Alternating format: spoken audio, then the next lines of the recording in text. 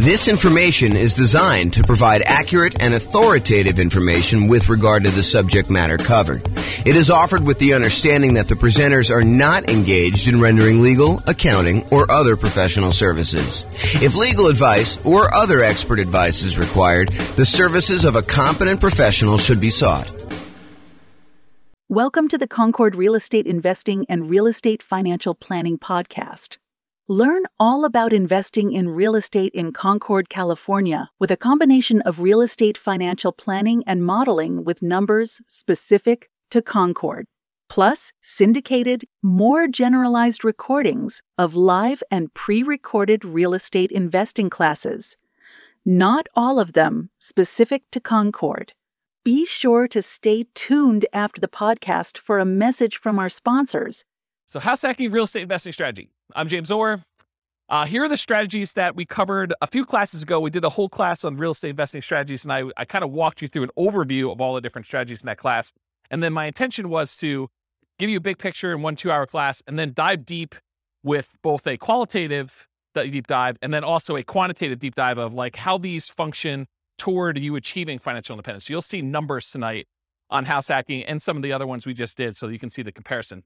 So here's the overview of the strategies. The primary strategies I intend to cover in the classes and the podcast and everything else are these three: the buy and hold, which includes short-term rentals and vacation rentals, the nomad strategies and all the variations like nomad by proxy, nomad with house hacking, which we'll talk a lot about tonight, nomad to short-term rental, vacation rentals, nomad with lease option exits, and the ultimate real estate agent retirement plan. So all the nomad ones are part of that group, and then house hacking. So the third one, this is the final in the triad or trilogy for the primary strategies that we're going to be focusing on. So those are the three. Then we've got the whole group of these secondary strategies, which there's probably a lot of podcasts or a lot of people that kind of teach this, but it is not the primary focus of what I intend to cover in the podcast and the classes. So I'll tend to focus more on the three primary: buy and hold, nomad, and house hacking, and the variations of those. But there's other strategies too, which I will teach classes on just to kind of be a completionist. But it is not my intention to constantly be deep diving into this, although who knows, I get distracted. Someone kind of shows me this shiny object and I tend to go down this path where an entire summer becomes the summer of creative financing or something. But at this point in time, I do not intend to have these be a major part of the podcast.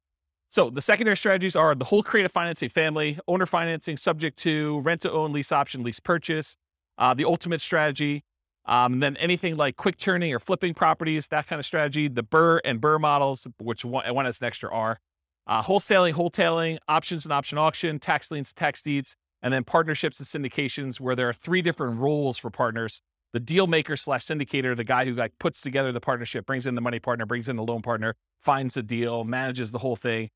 So that's the deal maker syndicator. Then there's the money partner, the person who brings in usually the money for the down payment and the reserves and holding costs and fixed up costs and all that other stuff. And there could be more than one, or one person can play more than one role as well.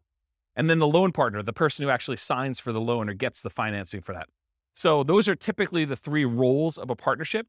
And we'll go into some detail about those. The classes coming up for these, because I've got classes for all of them. I got a creative financing, quick turn, BRRRR, wholesaling, options, option auction, tax liens, tax deeds, and partnerships. Those will largely be in the similar format to what tonight is. So we'll do that. And then the things I'm not covering, I'm not going to cover real estate investment trust. Just go talk to a stockbroker and buy a real estate investment trust. Not going to do a whole class on that. And if people are asking like, well, what about probate? What about short sales? What about foreclosures? What about pre-foreclosures? Those are sort of included as sub kind of characteristics of other strategies. Like a lot of the creative financing stuff, it has to do with pre-foreclosures and to a lesser degree foreclosures. And then a lot of the fix and flip ones are probably foreclosure type properties and stuff like that. So I'm not going to do separate classes on those, at least not right now as part of this series, but that's the thinking right now. Any questions on real estate investing strategies and what we're covering? I'm just like going off tonight. I'm just like in the zone, looking out the window and teaching. So if you guys have questions, let me know. All right, cool. All right, so house hacking. So let me just cover right up the top. There's no slide for this, but I think this comes up a lot when people hear me talk about nomad or they talk about house hacking. Nomad and house hacking are different. So nomad, if you remember, is sequentially buying owner-occupant properties. You buy a property as an owner-occupant, you move in, you live there for a year or more, but you have to live there usually for at least a year because that's the agreement you have with the lender. So you move in, you live there for a year. Then at the end of the year, you convert that property to a rental and you move into the next property. And you repeat that process until you acquire as many rentals as you want. There's technically no limit for the loan except for your ability to qualify. So it's not like you can get 10 and then you're done. If you're doing conventional financing as an owner occupant, you can do 11, 12, 13, 14, 15. Where if you're doing regular non-owner occupant, you usually get cut off at 10. So there usually is a hard limit. And that limit has changed over the years. It wasn't always 10. It's currently 10 right now. And who knows what the lending policy will change in the future. It might get more lax. It might get more strict. You never know. So the difference between nomad and house hacking. So nomad, you're buying property sequentially. You're buying them as an owner occupant, moving in, converting them to a rental, and you're just repeating that process. House hacking, on the other hand, is where you make use of a property that you're already living in. You're either buying a duplex and renting out one half, you're buying a triplex and renting out the other 2 units, or you're buying a fourplex and you're renting out the other 3 units, or you're buying a property and you're renting out the rooms, or you're renting out the garage, or you're parking an RV and you're either living in the RV and renting out the house, or you're renting out the RV as an Airbnb or something like that. The idea, though, is you've got an existing owner-occupant property and you're making use of getting income from the property that you're living in. So house hacking really is a strategy for people to get income from properties that they're living in.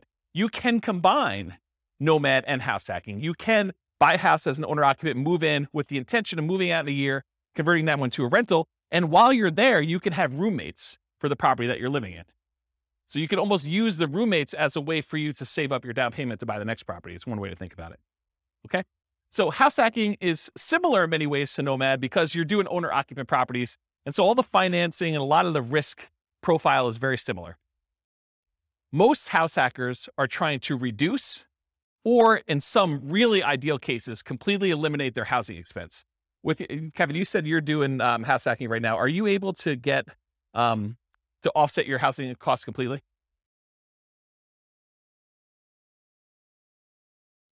Okay, so Kevin said that he's able to, in Northern Colorado at least, completely subsidize his housing expense with roommates via house hacking. So he's combining house hacking and nomad at the same time, but you're doing the house hacking, you're able to basically live for free or very close to it. I think you said you were up 100 last year and you're down 100 this year. So your actual cost out of pocket now is $100 to live. Yeah, so that's amazing. So most house hackers are trying to reduce or completely eliminate their housing expense. Mathematically, though, if you really step back and you think about it, you just kind of think about like this whole thing is a big black box with numbers in and numbers out. House hacking looks almost identical to getting a side hustle, right? You could, instead of renting out a room for $700, you could just get a side hustle for $700. It looks the same. And then you don't have someone living in your house. But the nice thing about house hacking is if you've got extra space in your house and you're willing to put up with a lot of the inconveniences of having people there, there's some pluses, but I think a lot of people think that there's some inconveniences with it. But if you're willing to do that, you don't have to go get the side hustle and do the extra work. So you don't have to go out and put in hours in order to trade for that. And you can actually get some extra income from doing it. So when we do the modeling, though, in the Real Estate Financial Planner software, I model it like a side hustle. So all I basically say is during the period that you're house hacking, you tell me I got 1 roommate, 2 roommates, 3 roommates, whatever it is. And I take the roommate rate and I say you've got an extra income source. So it's an extra job in there that brings in whatever it is, $650 a month or $1,300 a month. And so mathematically, it just appears as though you have extra income on the owner occupant property. You've got all your normal expenses on the property you have, but then you're getting a rebate on that from the extra income source. Does that make sense? Okay. Let's see. So usually house hackers, by trying to reduce or completely eliminate their housing expense, it allows them to, one of two things. Number one, it allows them to afford a more expensive asset than they might otherwise can or want to support. So it could be, they buy a duplex, which is more expensive than they normally want to buy as a house. But because they're house hacking one of the units, they can afford to do that. And the big benefit of doing it that way is instead of buying whatever the prices of houses are in your market, $400,000 single family home, maybe you go buy a $700,000 duplex where you're going to rent out one half of it and your rent from the other unit helps to support it so that for you, it looks like you're buying less than a $700,000 property because maybe you couldn't qualify without that rent coming in from that one half. Or you go buy a fourplex, which is almost 4 times as much. So then you have this larger asset base that's being paid down with debt and it's appreciating if your market's going up. And so you're getting the benefit of owning a larger asset when you do it that way. So that's one of the reasons why someone might do it. Or they can get the rent coming in from their property. Like let's say you're renting out a couple bedrooms, you could take that extra income and instead of buying a larger house than you can afford, Now you can take that extra income and you can use it to invest in something else. You could use it to save up for a down payment on the next property you're going to buy, or you could use it to buy stocks or bonds or commodities or Dogecoin or whatever you want to do in order to take that extra money and invest in something. All right, did I cover everything I had on there? Oh, I do need to say this. So just because house hacking does allow you to buy these larger assets like a fourplex or something, you still need to qualify for the loan. So you can't just go out there and say, oh, I'm going to go buy a $5 million house and try to rent out the rooms. You need to qualify for the $5 million house to do that.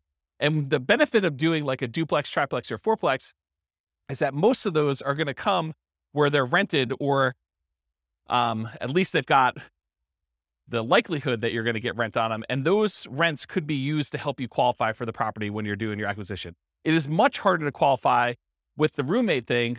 Although if you have roommates that you are in your current property, your lender will oftentimes allow you, if you're going to take those roommates with you, to continue to use those as part of your qualification process.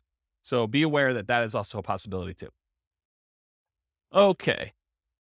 Any questions on this? We good? All right, cool. Exceptions. So tonight I'm going to go over a whole bunch of things on your handouts. You guys got this real estate investing strategy profile thing. So you'll be using this to kind of characterize the house hacking strategy. And you may be saying, James, you described this thing as whatever it is, but really, can't you do this? And the answer is yes.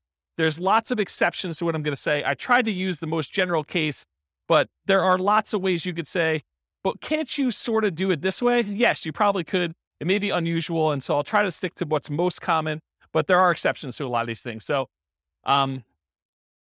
beware, just because you don't think there's a chance that X can happen doesn't mean it won't happen.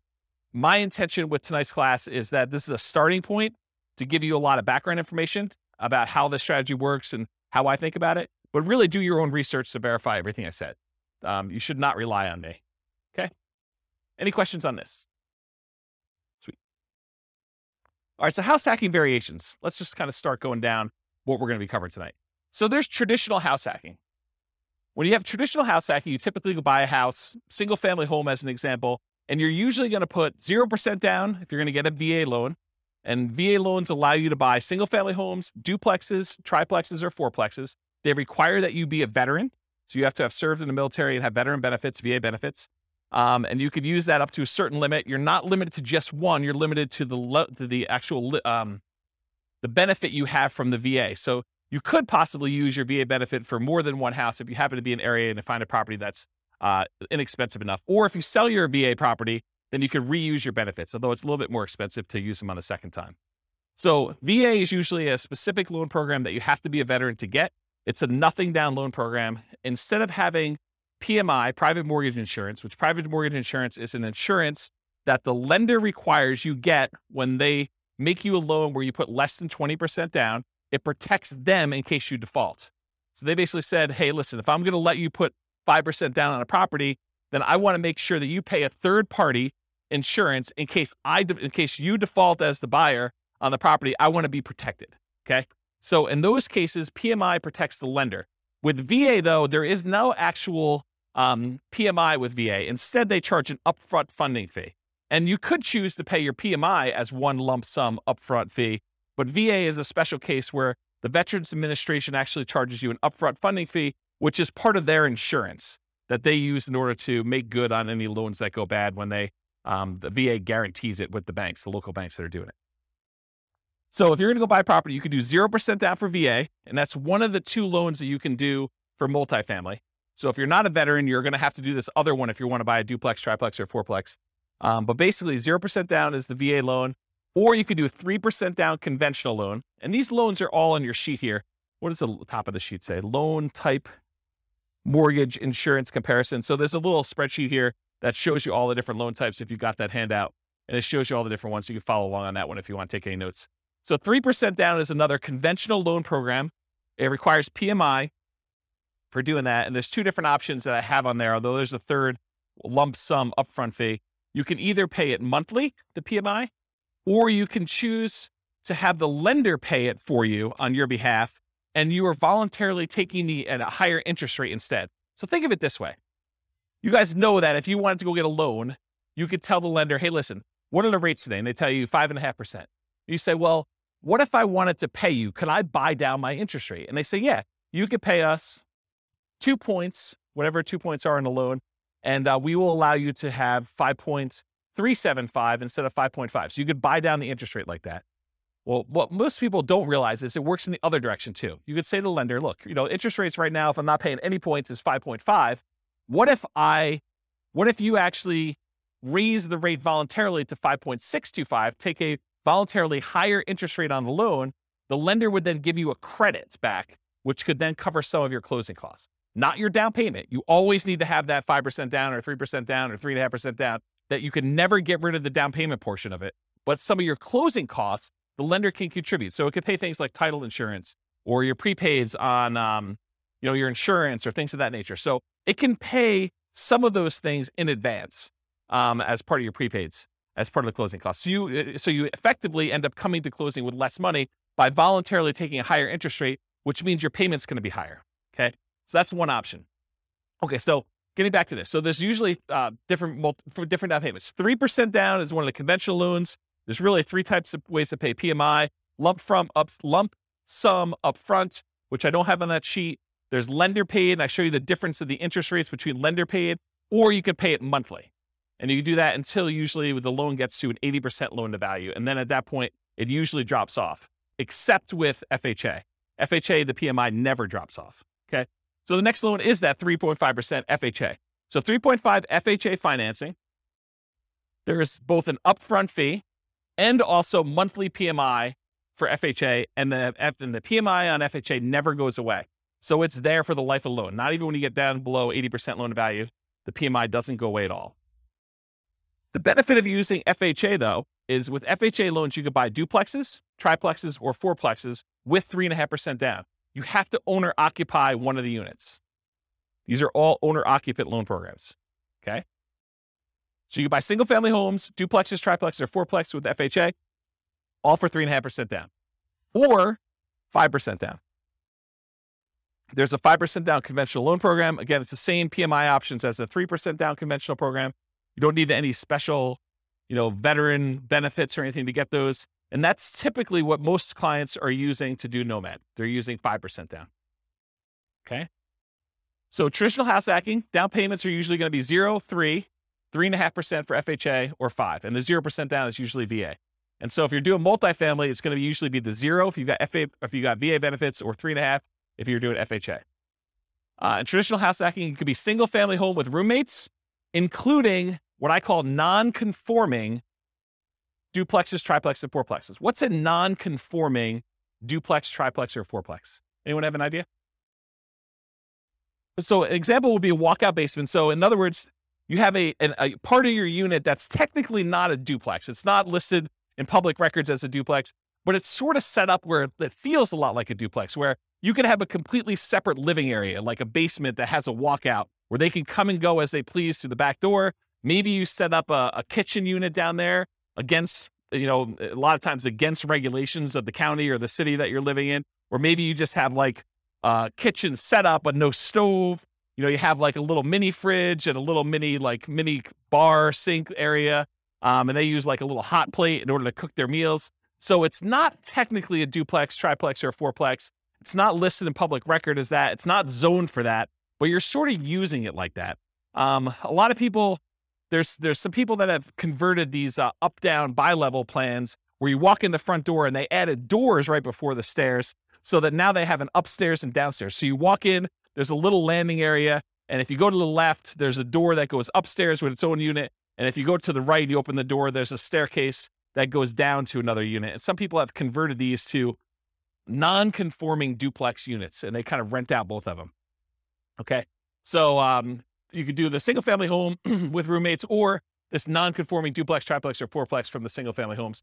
Or you could do legitimate duplexes, triplexes, fourplexes, actually zoned multifamily property where there's a unit, there's 2 addresses, it's zoned that way in public records. Like there's 2 different utilities, 2 different electrical boxes, 2 different water lines going, and so on. There's also slight variations on these, like additional dwelling units where you have a single family home with its own like mother-in-law suite or a multi-generational property. There's a whole builder now that's kind of catering to this group. They've got a whole bunch of new construction properties where they have 2 front doors, and one of them is like an intergenerational suite. There's a door that you can close between the units so they still connect, but they're technically 2 separate units. They have 2 kitchens, 2 sets of living areas, 2 bathrooms, all that stuff. So it's like a duplex, but it's still technically a single family home, which is an interesting product. So if you have a single family home, or even a duplex, triplex, or fourplex, you could rent out rooms in your unit, in like your actual side of the duplex. You could rent out rooms in addition. It is harder to buy more than one duplex, triplex, or fourplex. So if you were thinking, oh, James, I'm going to combine this house hacking thing you had with Nomad, and instead of buying single family homes, every type of property, I'm going to buy fourplexes. So I'm going to buy 10 fourplexes and I'm going to do that strategy. What's the challenge with that? Why can't you go buy, 10 fourplexes easily? Anyone know? The financing. So if you have a VA loan, you could go buy 1, maybe 2 if you didn't use all your VA benefits to buy 2 duplexes or 2 fourplexes sequentially. You buy 1, you live there for a year, you convert it to a rental, you move out, you buy the next one. And if you have a little bit left over in your VA benefit, maybe you could do a second one with that. But then once you get beyond 2, this is like an ideal situation where you're able to find one cheap enough that you didn't use all your benefits. After you've done the 2 though, let's say you want to go buy a third one. What's the financing you can do in order to do that? FHA. So FHA is the only other one you could do to buy triplexes, duplexes, triplexes, or fourplexes. You can't do the conventional one with low down payments, like a 5% down. So if you wanted to go do a low down additional unit, then you could do your FHA. What's the problem after you get your 2 VA ones? That's really a stretch to do. That'd be really hard to do. And that third FHA one. Yeah, you can't do more than 1 FHA loan. There's some really weird exceptions, like if you move more than 100 miles away, or you had one and you inherited one from your parents because they died and you kind of took over the loan or whatever it is. But they don't usually want to give you 2 FHA loans. There's some really rare exceptions, but for the most part, it's going to be very, very difficult for you to be able to do 2 FHA loans. So it's going to be really hard for you to buy that 4th duplex, triplex, or fourplex if you're trying to do this in series without putting a lot more down. Then you got to go put your 15% down for a duplex. I think there's a loan program for doing that as an owner occupant. Otherwise, it's going to be 25% down for doing any type of multifamily. Even if you're moving in, well, maybe there is a 20% down owner occupant. I don't know the answer to that. I'd have to check with a lender to find out. But I think for most of those, they're going to probably be 25% down for the multifamilies after that. So there's really no way to do these really low sequential down payments for acquiring these large numbers of multifamilies. Primarily, you're going to be doing 1, maybe 2 if you're lucky. If you happen to be a VA, a veteran, and you can get a VA loan for 1, or maybe you met your spouse in the military, you get 1, your spouse gets the next one. Maybe you're able to squeeze out a third one because one of you didn't use all your benefits. And then you go to the FHA for her, you do the FHA for him. Maybe you can get to that. But you're talking about like the stars having to align and it being like perfect. The chance of you doing it is really, really, really hard. So a lot of times we'll just say, we're going to stick to single family homes. So you could do as many of those as you want. You buy 5% down every year for as long as you want to go. Okay. So that's why we typically don't do these multiple multifamily properties in a row. All right. So that brings us to our next variation of house hacking, Nomad with house hacking. This is just combining that idea of having roommates or buying a duplex and then sequentially buying a new property every year. And in most cases, it's going to be a single family home. And I think we just covered why, right? So you're going to be doing single family homes, Nomad with house hacking. And if you guys can't, it was last week we did Nomad, right? Yeah. So last week we talked about Nomad and how you're doing that sequentially with house hacking and what those numbers look like. I'll cover that again tonight when we get to the numbers, but you'll see it's a pretty impressive strategy. So I call Nomad with house hacking, the alternative name for it is sequential house hacking, right? When someone goes and they house hack repeatedly and they're buying, house after house after house, and they continue to house hack, that's sort of like what Nomad with house hacking is, right? Sequential house hacking. House hacking with traditional buy and hold. So sometimes you'll go and you'll do your one house that you live in and you get a roommate or 2 or 3 or 4 and you live there and you're getting really nice extra income, or maybe you're living for free or significantly reduced. But then in parallel, you're using the down payments that you're saving up from doing your house hacking in order to go out and buy 15% down or 20% down or 25% down traditional buy and hold non-owner occupant where you're not moving into those properties. Does that make sense? So this is like you go and you get yourself living for free so that you can build up these down payments really quickly. And then you're acquiring 20% down or 25% down or 15% down with PMI, or like non-owner occupant properties as quickly as possible in parallel. So that's house hacking with traditional buy and hold. And then the last one is house hacking with short-term rentals. If Kevin wanted to, he doesn't have to have roommates in his property all the time. He could have opted to keep a room or an ADU, additional dwelling unit, or the mother-in-law suite or whatever he had, and actually choose to Airbnb them out to someone. And he could have people there on weekends and holidays and stuff like that instead of having roommates all the time. And the economics are you typically get higher rates than you get for having just long-term roommates, but there's more work involved and more upkeep, and you tend to have a little bit nicer property in some cases. Not saying Kevin's is not nice, but like that's how it typically is for Airbnb. Although there's lots of variations from what I imagine. So, okay. So that's house hacking with short-term rentals. There's another variation of house hacking with short-term rentals, and that is the idea that you're house hacking with your roommate sort of situation or that extra unit that you're doing.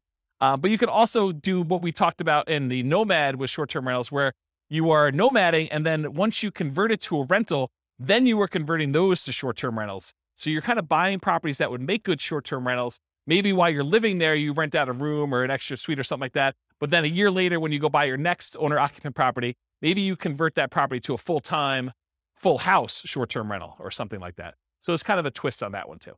So any questions on the variations? You guys are quiet tonight. Either that or I'm just on fire. Okay. So is house hacking more of an investor strategy or more of a real estate entrepreneur strategy? Remember, if you're primarily investing if you put money out with the expectation of getting a return on your money, versus real estate entrepreneurship is you are putting in your time and energy into trying to generate an income or business returns on the activities that you're doing. Not that you don't have any money in the deal as an entrepreneur, but really the idea is like, are you spending a lot of time trying to generate money? Like you're in a job as a real estate entrepreneur, or are you putting out money and you want it to just largely be passive? And I think house hacking is largely passive. I mean, I'm sure if you do more of the short-term rentals, that's more entrepreneur-ish, but really you're putting out money, your down payment, 0%, 3%, 3.5%, 5% down, and you're expecting to get a return on having roommates there. Yes, you got to go put leases on there. Yes, you got to advertise, put your tenants in there. You got to manage them, all that stuff. But it's largely passive. It's not like an everyday type of activity. Okay. Money required. So I went into a lot of detail on this, so this slide will go pretty quick.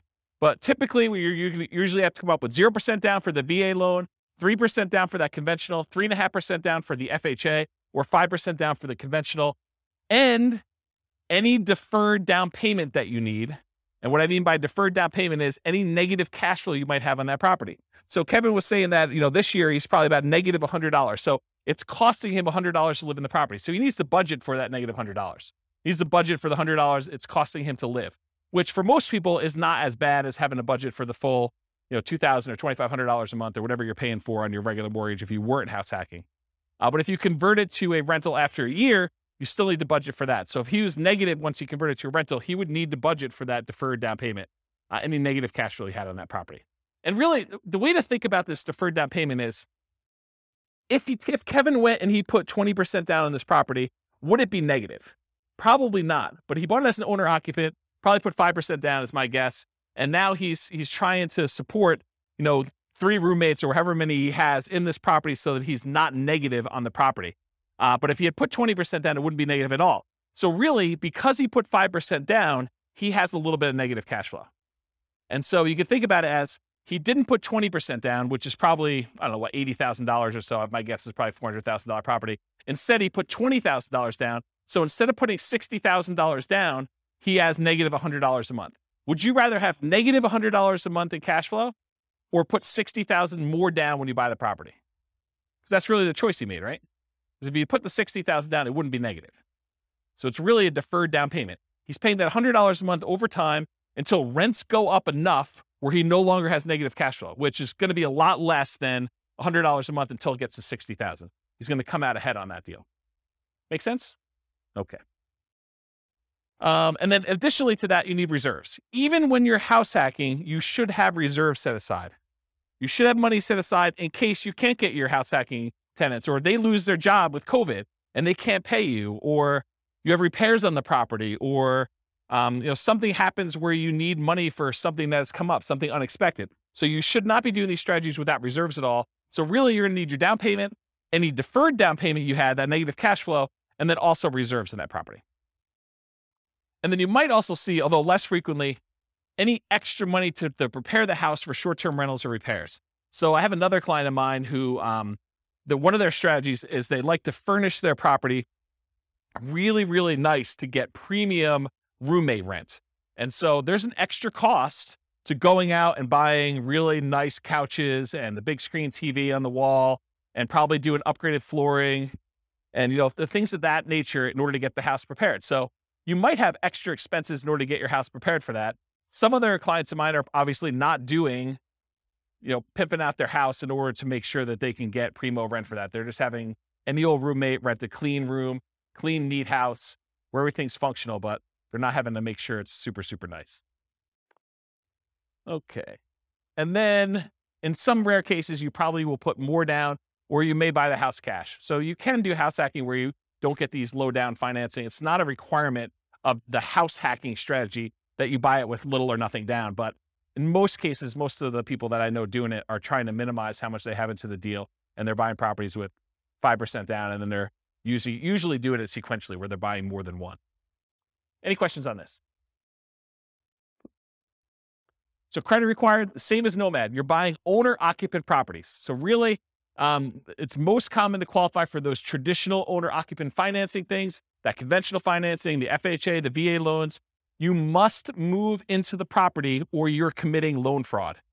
You cannot fix my strategy and tell the lender, yes, wink, wink, I'm going to move into the property, but give me the owner-occupant rate, the 3.5% down rate or the 5% down rate. But technically, I'm not going to move in. I'm going to say I'm going to move in because that's my intention. The lender will say you have to intend to move in, right? That's what they'll tell you. And then you'll be like, well, I intend to move in until I close, and then I'm not going to move in. But I intended to this whole time. Yeah, that's loan fraud. And you'll go to prison for that. So it's not worth it to try to sneak in system. Listen, the lender is willing to partner with you and loan you 95% of the purchase price to do this strategy over and over again. Why would you want to screw your partner like that?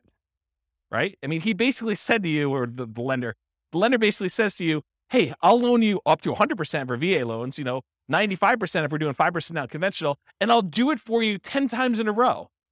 But you're like, no. I want to screw you on the first deal. I'm going to tell you I'm going to move in, then I'm not going to do it. Yeah, that's not a good idea, guys. That's just not a good strategy. All right, so the reason why you have to move in is because you sign a piece of paper, an agreement with the lender at your closing that says you are required to move in, usually within 60 days, and you have to stay there for a year, at least a year. Okay. Now, can you, with extenuating circumstances, do it shorter than a year? Sure. Yeah. If you happen to be living in a property, then you get married 6 months into it, or you lose your job and you got to relocate, or you get a job transfer. Sure. You can move out before a year. That's not what we're talking about here. What we're talking about is violating the spirit of the agreement where you say, wink, wink, I'm moving in, and then you don't move in. And in case you're wondering, James, but how will they find out? I mean, come on. I mean, they're not going to come around and knock on the door and check to see if I live there, are they? Yes, they will. At 6 a.m., according to one person in the room. So yes, they do come and they verify that you are living in the property. They spot check it. It's not like every single one's going to do it, but they will do that. Okay. So typical credit score needed for doing these loans, it's all on that worksheet I gave you, the loan one. There's a list for credit score, minimum credit score in there. The typical credit score for most of these programs is 620. There are some exceptions, maybe down to 580, FHA and VA. Better credit often will get you a better interest rate, although I don't think FHA varies based on credit score, and lower your private mortgage insurance. So with the exception of FHA, I think both the conventional loans, your rates can get better depending on what your credit score is, and your PMI payment will also get better. It'll be less if you have better credit score. Okay. So it helps to have a higher credit score. It's something for you to work on and strive for. Less common situations, if you're buying without a loan, a credit score is not required. So if you're paying all cash, it doesn't matter. But in most cases, you're going to need a credit score in order to do this. And realize that credit score requirements can change over time. So do check with your lender. Don't come to them and say, but James told me in class that I could do this with 620. you're required to give me that loan. No, that's not how this works. The lender will tell you what is required to do your loan, and then that's the rule you need to kind of do with. It doesn't matter what I say. Okay? Any questions on that? Sweet. All right, so here are the Fannie Mae regulations for qualifying for a loan and how they look at rents on your owner-occupant property. So I'm going to read this to you, and then I highlighted in red the section that talks about how they deal with house hacking. So the title of the section is Treatment of the Income or Loss. The amount of monthly qualifying rental income or loss that is considered as part of the borrower's total monthly income or loss, and its treatment in the calculation of the borrower's total debt-to-income ratio varies depending on whether the borrower occupies the rental property as his or her primary residence.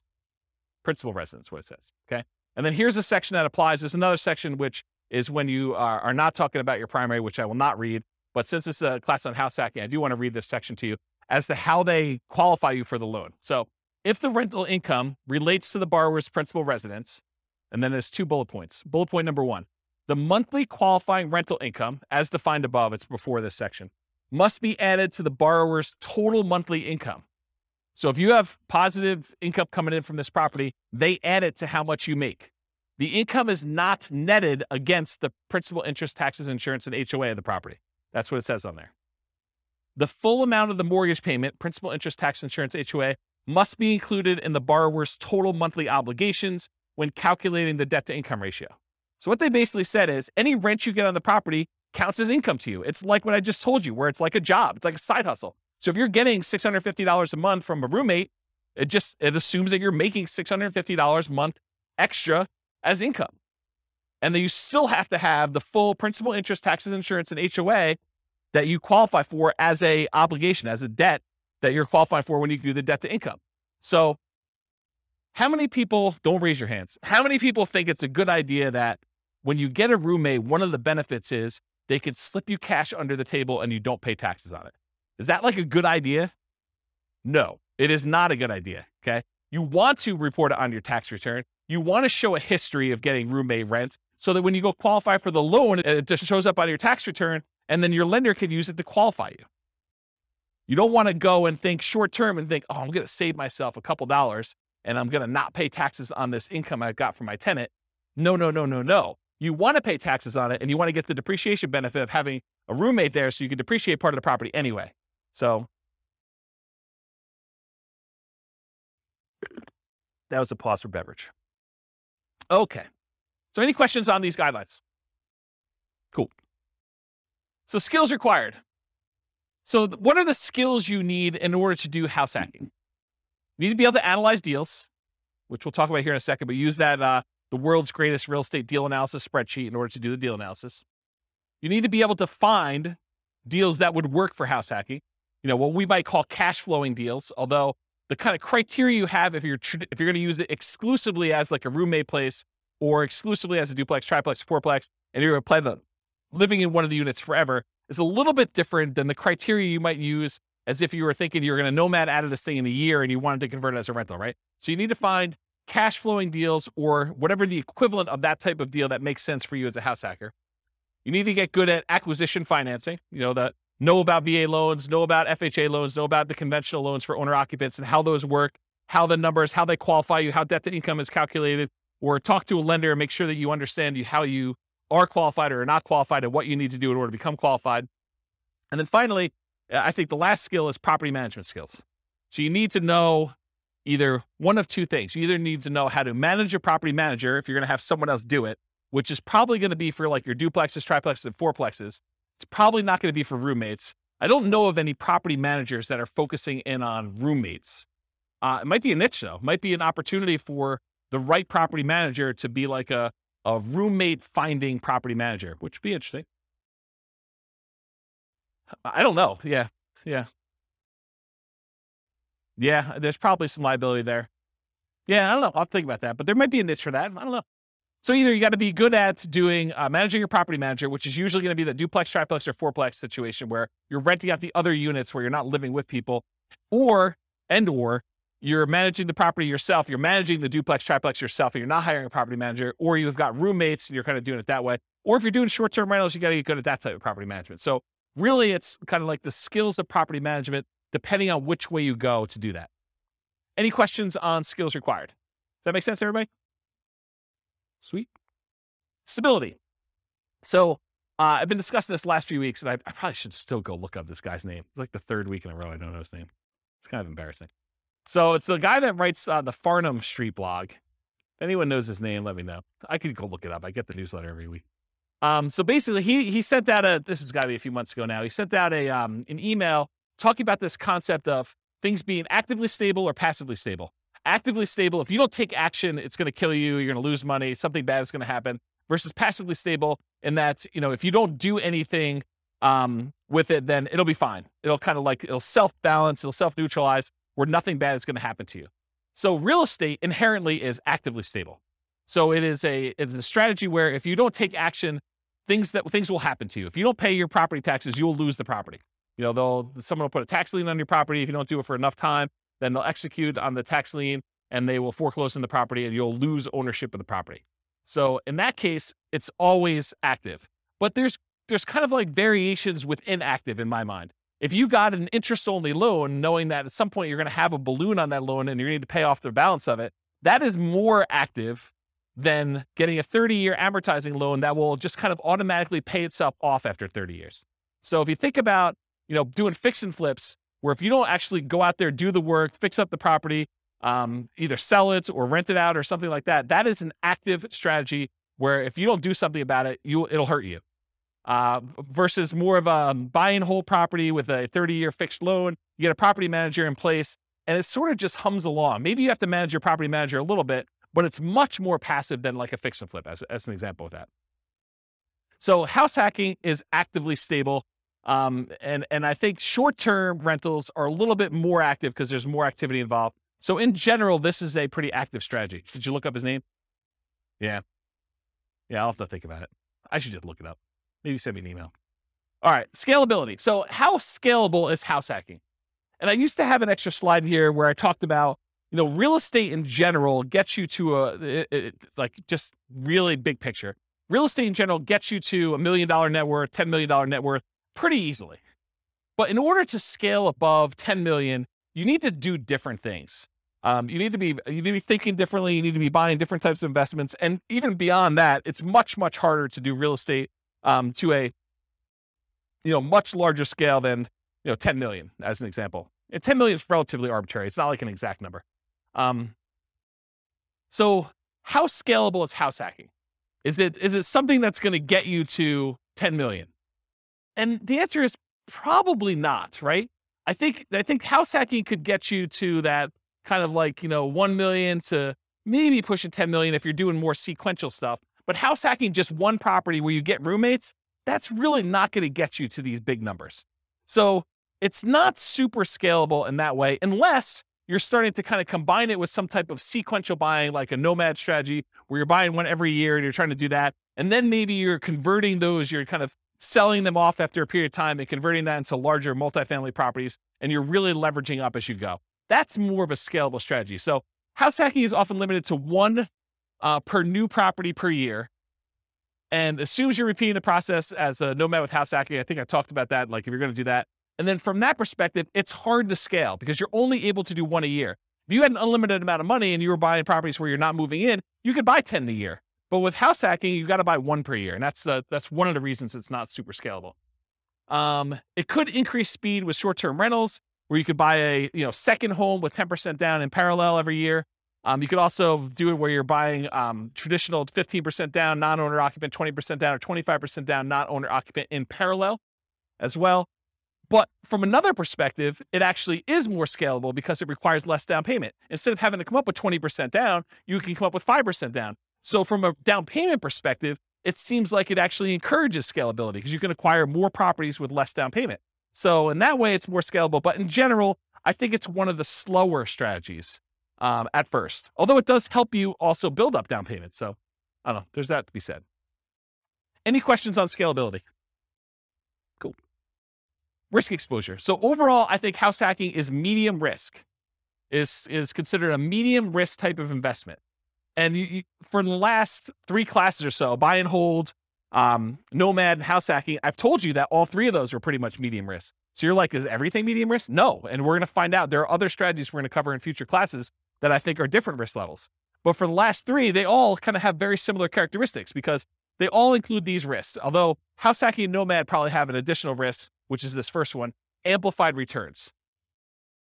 When you put a little amount down, the returns you get are amplified. If you have $100 a month cash flow and you only put $0 down, that seems like an infinite return, although it's really, really hard to get an actual infinite return without reserves and other stuff like that. So, but the idea is though, is that you have amplified returns. So a positive $100 seems like an infinitely positive return. But if you have negative $50, that is also negatively infinite. So it's amplified in those directions depending on what you do. Whereas if you put 20% down or 25% down and you have a slight increase or slight decrease in rent, or you have a repair, because you have so much more invested, those returns get muted. They get softened a lot more. And so they're not as radical in either direction. So it can go both ways for these amplified returns from the small down payments. In addition, another risk is the increased likelihood of negative cash flow or deferred down payments with these small down payments you're making. So by putting 0% down or 5% down, you have a much greater probability of having some negative cash flow on a property or deferred down payment. If you had put 20% down or 25% down, the chance of you having negative cash flow would be much, much lower. Okay. You could have the risk of your price declining during ownership. Property values do not go up, even though Kevin says they always go up. Rents can go down during your ownership. Property values can go up, property values can go down, rents can go up, rents can go down. If this is the first time you're hearing about that, don't be surprised. I think a lot of folks, especially the last decade or so, rents have gone nothing but up. Rents can go down. So can prices. Your credit is at risk. If something bad happens to you and you're no longer able to make that mortgage payment or manage that property, there's a chance that you could have a foreclosure, and that could mean an impact to your credit report. And so your credit is at risk by doing that. And then you have all the typical tenant and property management risks, slip and fall, being accused of violating fair housing laws, all those types of things. You have all those risks when you do house hacking as well. You could argue that there's slightly more risk with short-term rentals, vacation rentals, but I think that is offset by the higher income you get from vacation rentals. So I wouldn't consider that a significant extra risk. Although you do have a slightly different additional risk that you with short-term rentals than you do with, year-long leases type things. And that is that there are a lot of municipalities, cities, counties, HOAs that are coming in and cracking down on short-term rentals. And they're saying, hey, we are not allowing short-term rentals anymore. So I think there is an additional risk that you could see your short-term rental go from something that you were able to operate to something you are no longer able to operate because your HOA or your city or your county came in with additional, more restrictive rules and limited your ability to do that. Does that make sense? Okay. Also, insurance companies. I've heard some insurance companies are not allowing short-term rentals. You need to go get a specialized insurance company to do this. Okay, so profit speed. How quickly do you make money? And what size or magnitude of money do you make at one interval? So with house hacking, you typically can start seeing a profit immediately. That's one of the differences between house hacking and nomad. Is nomad, you buy a house, you live there for a year, and unless you're house hacking while you're nomading, you're not getting income on that property for a year. You got to support that property until you go and convert it to a rental. That's potentially problematic if you need income right away. With house hacking, you move in, you can get roommates right away. Of the people that had roommates in this thing, how many have moved in like that day had roommates? Yeah, so like 3 people in the room already had roommates when they moved into their property. So you could be earning money like that instant. In fact, you probably got down payments, security deposits and everything in advance. So you probably got those up front. So with house hacking, you typically start seeing profit right away. Rents and security deposits are typically paid in advance. Short-term rentals while you're still living in the property may increase your cash flow. It's not common with roommates, but using a property manager can slightly delay your time to receiving cash flow. There's usually a delay between when they collect it and when they pay out to you. So I've talked about this in other classes. I'll give you the really short version rundown of this, but this is the return on investment quadrants.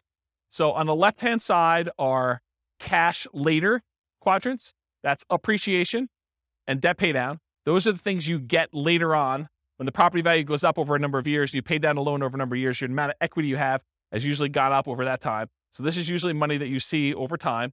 And then the now stuff, cash flow and tax benefits. So if you're getting rent from your roommates, that's the money you tend to see right away. And then the tax benefits, which is usually depreciation. You usually see that either in your paychecks because you went and you increased your exemptions, or at the end of the tax year when you get a larger amount back in your refund, or you had to pay in less of the amount that you owed. Kind of that's how that works. So those are kind of how the quadrants work. The ones on top, appreciation and cash flow, those are speculative.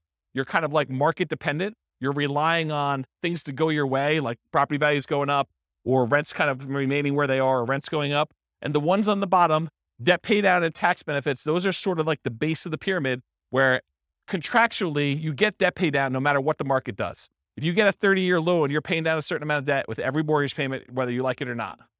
Okay, that's what the debt pay down portion is. And then tax benefits, unless the tax law changes, you're getting depreciation for 27 and a half years, whether you like it or not. Okay. So those are the two kind of like baseline ones that are not market dependent. They're less speculative. They're only speculative if, you stop making your mortgage payment, or the tax benefits wise, if the tax law changes and you're no longer able to take depreciation. Okay. So we talked about that.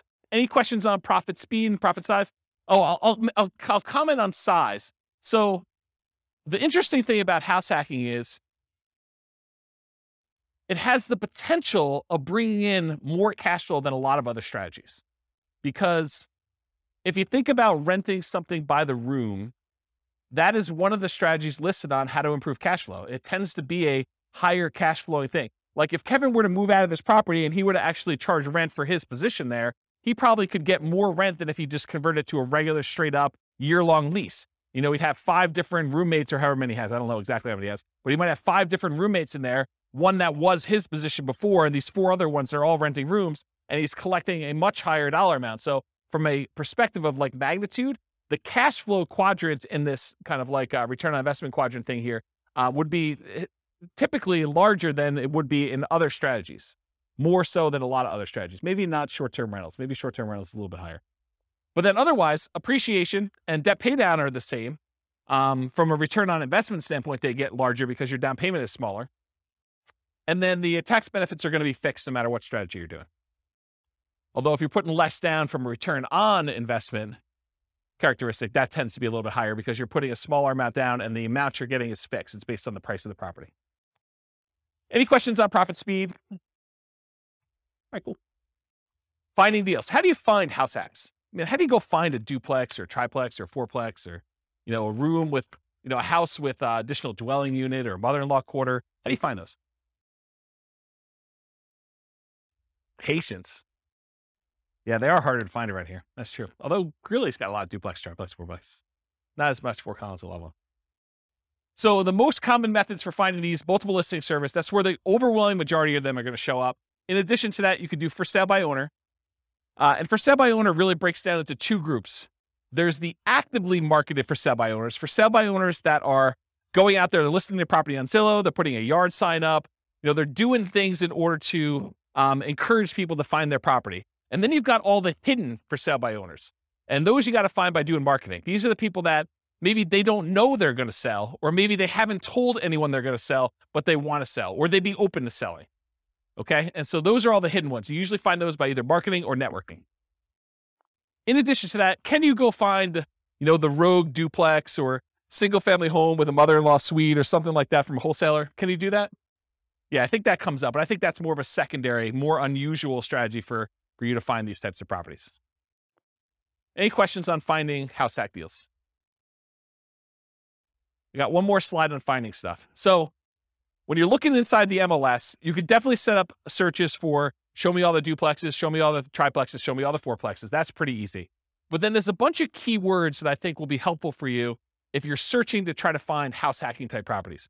So additional search terms might include mother-in-law, in-law, or suite.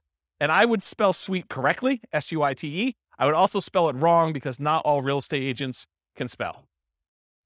Okay? So I would put it in there as both the correct spelling and the incorrect spelling so that you catch the ones that they don't know how to spell. I'm picking on myself. I'm a real estate agent too. So I think you search for words like that. You could also search for the term separate entrance, because I think that would also be a key.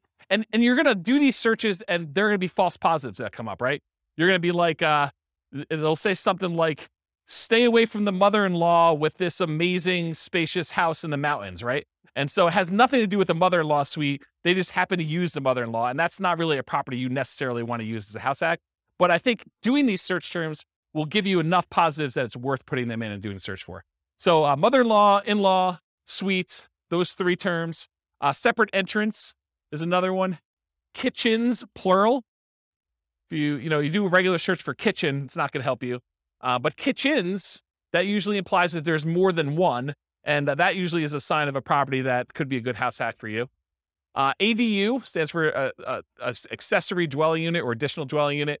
The term accessory dwelling unit or multi-generation or multi-generational, those terms could help.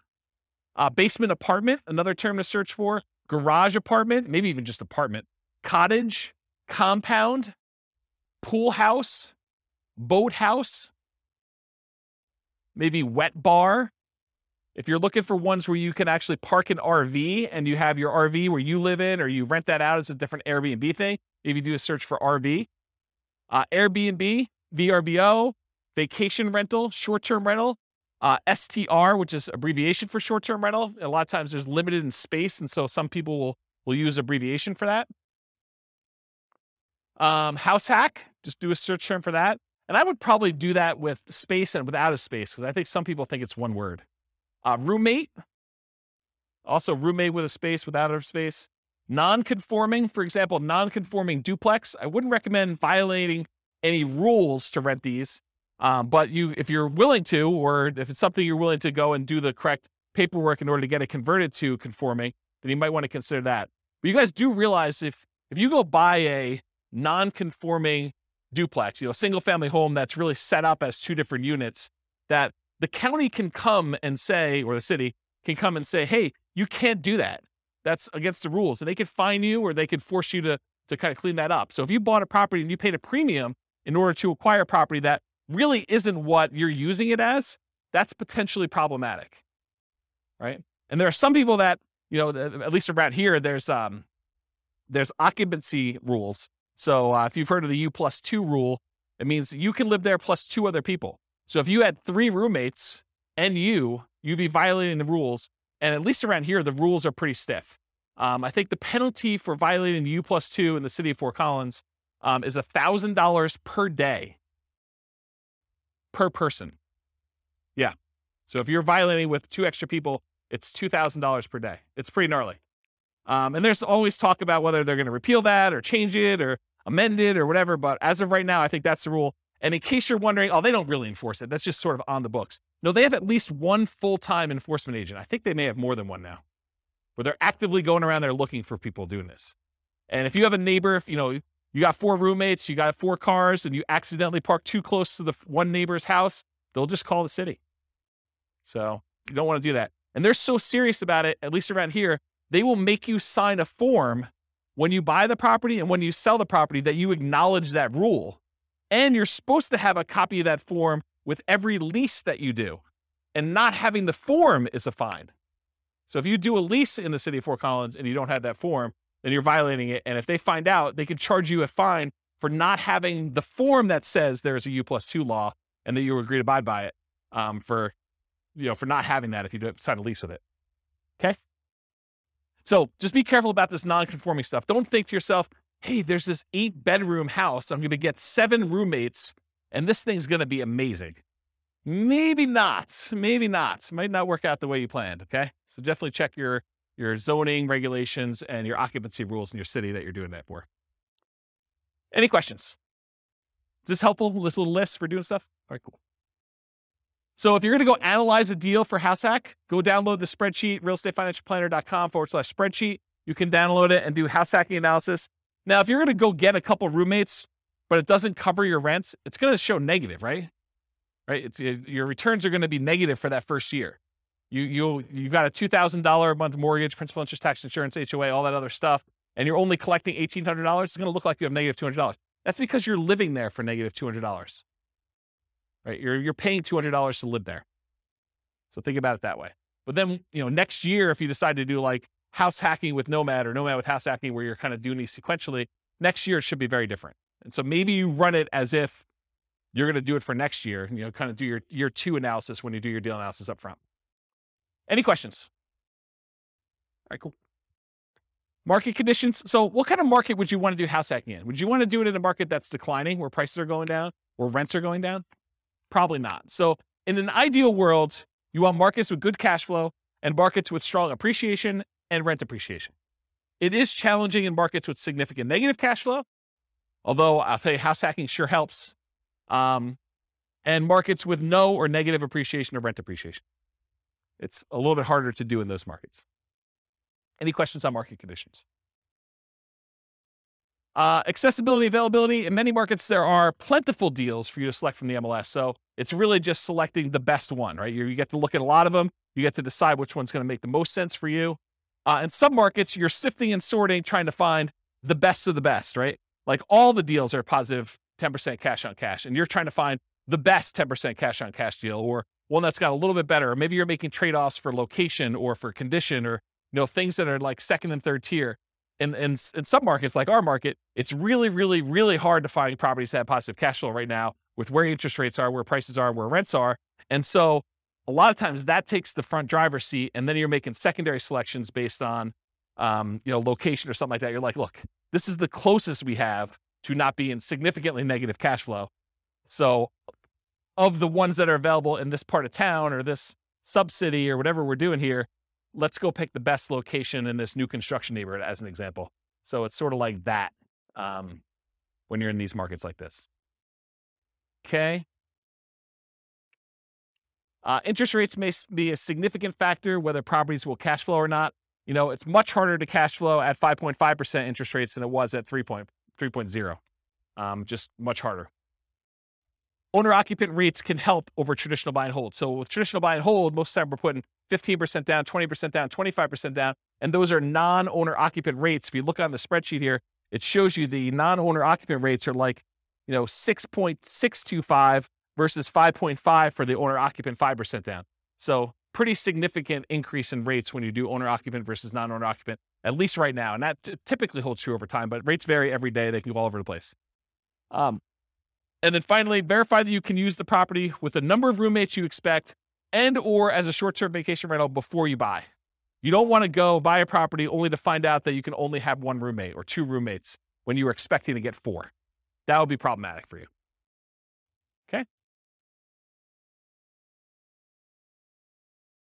Any questions? Cool.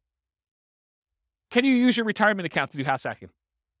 Can you go get a self-directed 401k or self-directed IRA account and use the down payments, use your self-directed 401k or self-directed IRA in order to do down payments to buy like house hacking properties?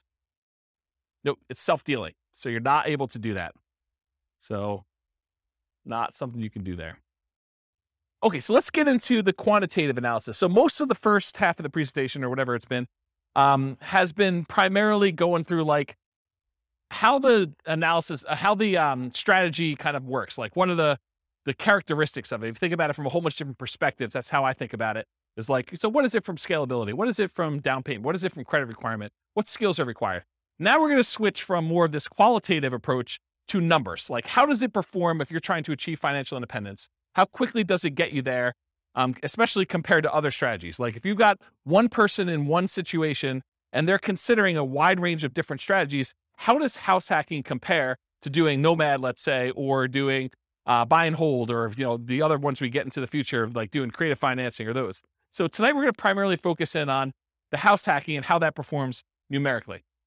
So I will tell you that I'm going to go through a whole bunch of numbers here, but each one of these could literally be its own class. Like I could break down, house hacking with 2 roommates and spend an entire class going through the analysis of that and how risky it is and, what your net worth looks like there and what your, down payment and how quickly you acquire properties and what the characteristics of those properties are. I mean, we could really spend a lot of time going into detail. I chose to focus on months to financial independence. So how quickly you get to financial independence with my strategies, with all the strategies, so that I could sort of do a fast run through quantitative analysis on a bunch of different strategies rather than getting slowed down by looking at one really, really deeply. But I probably am going to do more full classes on individual strategies or sub-strategies and where we really dig into stuff so that you can understand the nuance. Because once you decide, hey, I want to do this Nomad with house hacking, then you really want to know about that one. And it doesn't matter all these other variations as much anymore. Just that, hey, look, this one looks really, really good. Let me learn about that so I can implement it, right? So we'll eventually probably do full classes on those. I will point out it's naive to generalize these results. So these are the results with very, very specific assumptions.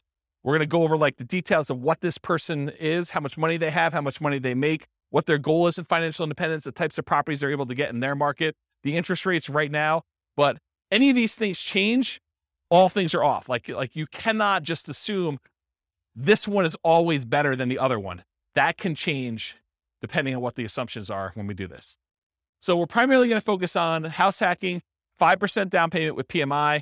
I didn't do the 0% down. I didn't do 0. And then you go to 3.5 and then you go to 5 and you do 5s. I mean, this is why these could be like full day seminars for like this whole thing. I just said, let's stick with 5% down payment with PMI. It's the one that's on your sheet, conventional loan, monthly paid PMI, if you're kind of wondering. I could have done buying duplex, buying triplex, buying fourplex. I opted not to really dig deep into the duplex, triplex, and fourplex because you can't repeat it. So I could have done, you bought one duplex or one triplex or one fourplex, but there's so many variables in doing that. I had to put a stake in the ground and just try to do as much comparisons of some of these as we could. But I decided not to focus in on duplex, triplex, or fourplex and what those look like. But I did vary your roommates, whether it's worth getting 1, 2, 3, or 4 roommates and what impact that has. And I did vary the loan. If you're doing buy and hold in parallel and you're putting 15% down with PMI or 20% down or 25% down. And so those will be there as well. And then for house hacking with short-term rentals, the way I thought about this, I could have gone and done a lot of short-term rental stuff and increased the income. But really, when you're thinking about house hacking, and I say you have one roommate, you're getting $650 a month from that roommate, maybe if you did short-term rentals, it's the equivalent of having 2 roommates, right? And so I didn't go separate those out, even though I could have said, you're doing short-term rentals like this. Instead of just said, hey, look, I showed you 1 roommate, 2 roommates, 3 roommates, 4 roommates. So if you're doing short-term rentals and you think your short-term rental income is going to be almost the equivalent of you having 2 roommates, except you don't, you're just doing a short-term rental on your unit, then use the numbers for 2. You could always go in here and modify these assumptions, okay? Also, I just want to point out that when you do short-term rentals, it's more of your time. So part of the increased returns you're getting, you need to allocate as $1 per hour for the work you're doing. It's not fair to say that that's all just pure return on your investment that you made. It's also labor. So we'll also talk about house hacking with traditional buy and hold. I'll run buy and hold in parallel, and then Nomad with house hacking, AKA sequentially house hacking. So doing house hacking over and over and over again, keeping roommates as you go. All right. So I got to define for you what financial independence is so that you know how we know if they have achieved it or not. So really financial independence is when your assets produce enough money to support your minimum target monthly income. What I call the minimum target monthly income in retirement. What some people might call lean fire, or some people might just call regular fire. It's where your investments can support your lifestyle so that you do not have to work anymore. It consists of 3 parts. Part number 1, passive income. Passive income consists of Social Security, pensions, and annuities. That's all passive income. Number 2, net cash flow from rentals. So after all your expenses, take your gross rents and the other income you have coming in from the property, subtract that, your principal, interest, taxes, insurance, HOA, maintenance, vacancy, property management, all of those things come off the top. Your net after all expenses is part of that, whether you qualify for financial independence or not, net cash flow. And then finally, any other assets you have, not equity in properties, you've already counted that as part of your cash flow. You cannot count equity twice. But any other investments you have that you've invested in stocks or bonds or mutual funds or anything like that, maybe you made hard money loans, all of that stuff clumped together times whatever you consider to be your safe withdrawal rate.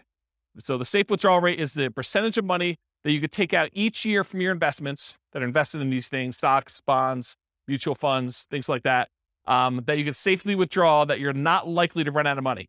And there have been studies done on this. If you guys have heard of the Trinity study, that's a study that talks about using the 4% safe withdrawal rate, where they've done studies based on certain percentages in stocks and certain percentages in bonds, and that you're not very likely to run out of money over a 30-year time horizon if you use 4% to take money out. So if you have $1 million, you could take out $40,000 a year. The $40,000 does adjust up with inflation each year, but you take out $40,000 a year and use that to live on, okay?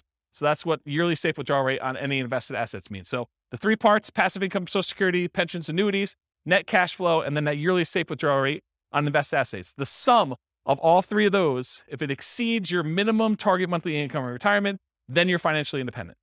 Okay? Any questions on this? Cool. So here are the changeable assumptions. I made up like a prototypical person who's doing this. I call them Norm and Norma if you guys are listening to the Real Estate Financial Planner podcast, but it's basically the same assumptions there. They're married. They're both 21 years old. They recently graduated from college, and they're working in a technology department of a large healthcare business. They have a total of $10,000 saved up. They earn combined between the both of them $72,000 a year. That's $18 per hour times 2,000 hours, $36,000 a year each. They're saving about $1,000 per month before they buy any houses. So that's based on them renting. They're renting somewhere for $1,800 a month, and they're able to save $1,000 of their $6,000 a month in income toward financial independence. They are obsessed about achieving financial independence, and they're looking through all these different strategies, trying to find the optimal one for them, the one that both fits their lifestyle, what they're willing to do, but then also gets them to FI as fast as possible and as safely as possible, honestly. They want to find their best path. We talked about that. They're both going to take Social Security at age 67, so we've got that modeled in. And Social Security is estimated based on them working until they're full age 67. But technically, they are, if they stop working early, it should be a little lower than what I have programmed in here. So if they achieve financial independence at age 50, then they're technically not working until 67. So the Social Security that we have modeled in is a little bit higher than that. Any questions on the assumptions? And you could change all these. So if you make $80,000 a year, go ahead and change it. You can go ahead and log in and change all the assumptions for all these scenarios. Any questions on these? Cool. So these are the loans we're going to use on your sheet. So they're primarily doing this 5% down with monthly MI, 5.5% down payment. That's the one I'm primarily focused on in all the scenarios.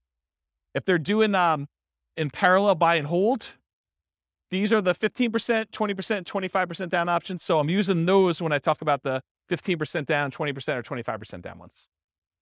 You got the worksheet for that.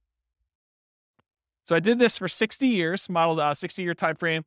Their effective income tax rate for calculating their depreciation benefit is 17.85. I assumed inflation is 3% per year. That mortgage interest rate based on their owner-occupant is 5.5%. It does have PMI. I used the 4% safe withdrawal rate, and they're doing that $5,000 a month in their target monthly income retirement. And in an ideal world, if they could get to $10,000 a month, they're not living on that right now, but if they could get there, that would be ideal for them. Okay. Although I'm not using it in tonight's presentation, but that is one of the things that they're doing. Okay. So let's talk about the property that they're using. So there's a $375,000 property. They're buying it for what it's worth. They're not getting a discount. They're not paying a premium. They're putting 5% down, and there's PMI on that. The property value goes up at 3% per year, by the way. It's keeping pace with inflation. 1% of the purchase price and closing costs at the time of purchase. They were not able to negotiate with the seller and get the seller to give them any seller concessions, so they got to come to the closing table with all their own closing costs. The interest rate we talked about, 5.5% for that 5% down, plus the PMI. They're getting 30-year loans. Rent on that property, $2,600 per month, and rent increases with inflation as well at 3% per year. When they're house hacking, one roommate's worth $650 a month. Two roommates, $650 each, $1,300 total. Three roommates, $1,950 for the three of them. And for four roommates, if they're able to buy like a 5-bedroom and rent it out that way, it is $2,600 a month. Okay, so $650 per bedroom. And then 3% of the monthly income is the assumed vacancy rate. 10% is assumed maintenance rate, so they're putting aside 10% of rents and maintenance. And then 0.75% of the value of the property each year is the assumed property taxes rate. So the initial value is $375. That works out to be about $2,800 and change per year in property taxes. And as property values go up, that property tax number goes up too, because it's always a percentage of the value of the property. And then 0.4% of the value of the property is the assumed property insurance rate. And that is also based on that price, $375, which means that goes up as property values increase too. And in the first year, it's about $1,500. And then for calculating the depreciation benefit, I assume 15% of the value of the property is land. So you can only depreciate the value of the building. You cannot depreciate the value of the land. And so in order to do that, we need to know what the value of the land is. Any questions on my assumptions? Cool. All right, let's look at numbers. Here we go. So if Norm and Norma decide to keep renting and take all of their $1,000 a month that they're earning and they put it in the stock market, it takes them 482 months to hit financial independence. You may want to write some of these numbers down, of the ones that you're interested in comparing it to, so that you can see when you get to ones that you're there, because there's going to be a lot of numbers thrown at you. So if you're concerned about this, because I can't fit them all on the same chart until the very end, and it's really small font. So 482 months if they just do the stock market and they rent. What if they buy an owner-occupant property? They buy a property with 5% down, they move in, they live there. If they do that and they invest in stocks, the amount that they can invest in stocks decreases by a lot. They were saving $1,000 a month by buying a property to live in. They've increased their expenses because it costs them more to buy than it does to rent. Instead of saving $1,000, now they're saving $420 a month. And it actually still speeds up their time to financial independence, where it only takes them 396 months. How is it possible that somebody who is saving less money and investing in stocks, and the majority of their money for retirement is coming from stocks, how does it speed up their time for retirement? How is that possible? They're saving, instead of $1,000 a month, now they're saving $420. How are they able to get financial independence earlier? The house value doesn't count toward their retirement, right? Because you've got a house, you can't use the equity in the house as part of your equation for whether you qualify for financial independence. So even though the house value is going up at 3%, the stock market's going up at 8%, it'd be worse for them to keep any money in this house, right? So like, what is causing them to be able to achieve financial independence earlier? Pay off the mortgage. So by the time the mortgage gets paid off, they no longer need to be able to afford that principal and interest part of that payment. So they're, instead of having to earn $5,000 a month, now they need to earn about $3,000 a month in order to be qualified as financially independent, because they don't even have enough income to pay for the mortgage anymore. There's no mortgage, right? So that's why it's lower. 396 months is how long it takes them if they buy a house as an owner occupant. If they keep renting, they stop buying a house now, they went back to saving $1,000 a month, and instead of just buying the owner occupant, they saved up, they put 20% down, they bought up to 20% down rentals, they can retire in 370 months. So faster than if they bought a house and invest in stocks. So they're renting here themselves, but they've got 10 rentals, 370 months. If they do 25% down rentals instead of 20% down, so they take a little longer to save, but the cash flow on them is a little bit better, it takes 346 months to get there. If they say, hey, listen, I want to do this 15% down non-owner occupant loans, but they pay PMI, that's still 370 months. So it's still 370 months whether they put 20% down or 15% down. It's faster if they do 25% down. And by the way, this one is part of the buy and hold class. I go through this in detail. I'm just sort of getting to the spot where we start talking about house hacking. Okay. This is sort of like build up. Okay. So ignore house hacking for a second. Should they rent or should they buy? Should Norm and Norma keep renting for $1,800 a month, increases with inflation, or buy a property with almost $600 a month higher cost? They go from saving about $1,000 per month when renting to about $420 per month when they buy a property to live in. Should they rent or buy? They have reduced savings amount. Will it matter? And we already talked about this. They eventually pay off that mortgage. And if you wait till you pay off the mortgage, then your qualification for financial independence gets much easier. So that sort of becomes an easier hurdle once you get to that point. Okay, so now they owner occupy, then they do 20% down payments. So this one, they buy one owner occupant property, then they take their extra money and they save up for 20% down payments. That takes 394 months. Just the tiniest bit faster than if they buy the owner occupant and they do all stocks. Doesn't really make that big of a difference. What if they do 25% down? Still 394 months. Wow, that's kind of weird. 25% and 20% still the same. Whoa, it's even the same for 15% down. All of these are 394. Why is that happening? Because 394 is when they pay off their mortgage. And so they just kind of like, whoop, they all qualify based on that then. Okay, so we talked about why these are similar, because they pay off their mortgage. So here's the buy and hold stuff summarized just to show you the fastest ones if they do short-term rentals, which we didn't really talk about tonight, but those are the fastest ways for them to achieve financial independence if they buy properties and use them as short-term rentals. Otherwise, this is the kind of the speed of all of them. Okay, what if they nomad? They buy 10 nomad properties, basically buy that first 5% down. They move in, they live there for a year. As soon as they have enough down payment and debt to income ratio to be able to qualify for the next one, they buy the next one. They repeat this until they have 10 properties as rentals. And they kind of do that. And if they do that strategy, it takes them 320 months. So besides the short-term rental strategy, nomading, just plain vanilla nomad of buying 10 properties, is faster than all the other strategies.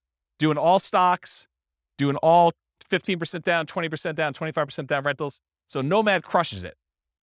Okay?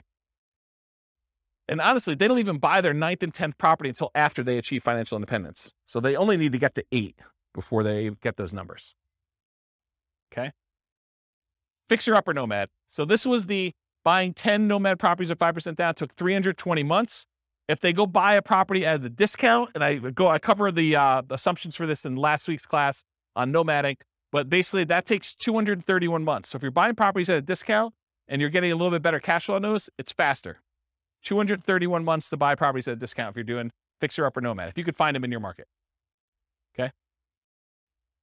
If you do nomad by proxy, you have someone else move in on your behalf, either your kids or your grandparents, or your parents rather, or your grandparents. It could take 214 months to do nomad by proxy. And go watch last week's class to go find the details of that, because there's a lot of nuance to what is involved in that. Okay. If you decide to do short-term rentals with nomad, so you buy a property, you live there for a year by yourself, then you convert it to a short-term rental where you're getting a little bit of a premium on rent. If you do that, 154 months. So converting your property to a short-term rental after you move out is 154 months. So now we're going to talk about nomad with house hacking. We covered this last week, but it kind of straddles both realms, right? We have nomad, but then we also have house hacking. So essentially the same as getting a side hustle, which you talked about, extra income each month. Start the income at month 33, which is when they buy their first property. So I just started it when they bought their first one, and I have it go. So I'm going to show you 1 roommate, 2 roommate, 3 roommates, and 4 roommates, $650 a month per roommate. So $2,600 if they have 4, $650 if they have 1, and everything in between, $650 each one. So here it is. These are the 3 with roommates. So if you have 1 roommate, it takes 263 months. Doing regular nomad was 320. Now it takes 263 if you just get 1 roommate and you do nomad with house hacking. If you get 2 roommates, 238 months, just under 20 years to retire with those baseline assumptions. If you get 3 roommates, 214 months. So I think you save whatever that difference is. That's 2 years? 238 to 214, 2 years. And then if you do 4 roommates, it's 202 months. So you save another year if you go from 3 roommates to 4 roommates. Okay? Any questions on this? Nomad with lease option exit takes longer, 379 months right now with those assumptions. And again, I'm going to point out, if you change these assumptions, nomad with lease option could be the winner. Like, it could be the best strategy. But with the assumptions I use and their starting position and all this stuff going on, it just works out that they don't do very well with it. You have questions?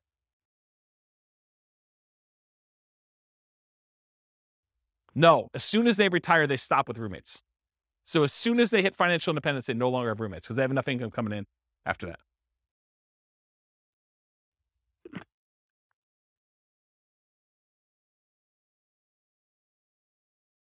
Okay.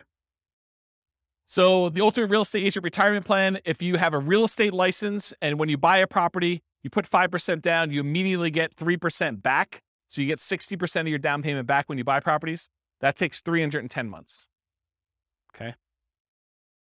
All right. So 1 house hack with roommates. So now I said, instead of doing nomad with house hacking, where you're sequentially buying a property every year, I'm saying, look, forget this buying a house every year. You buy 1 property.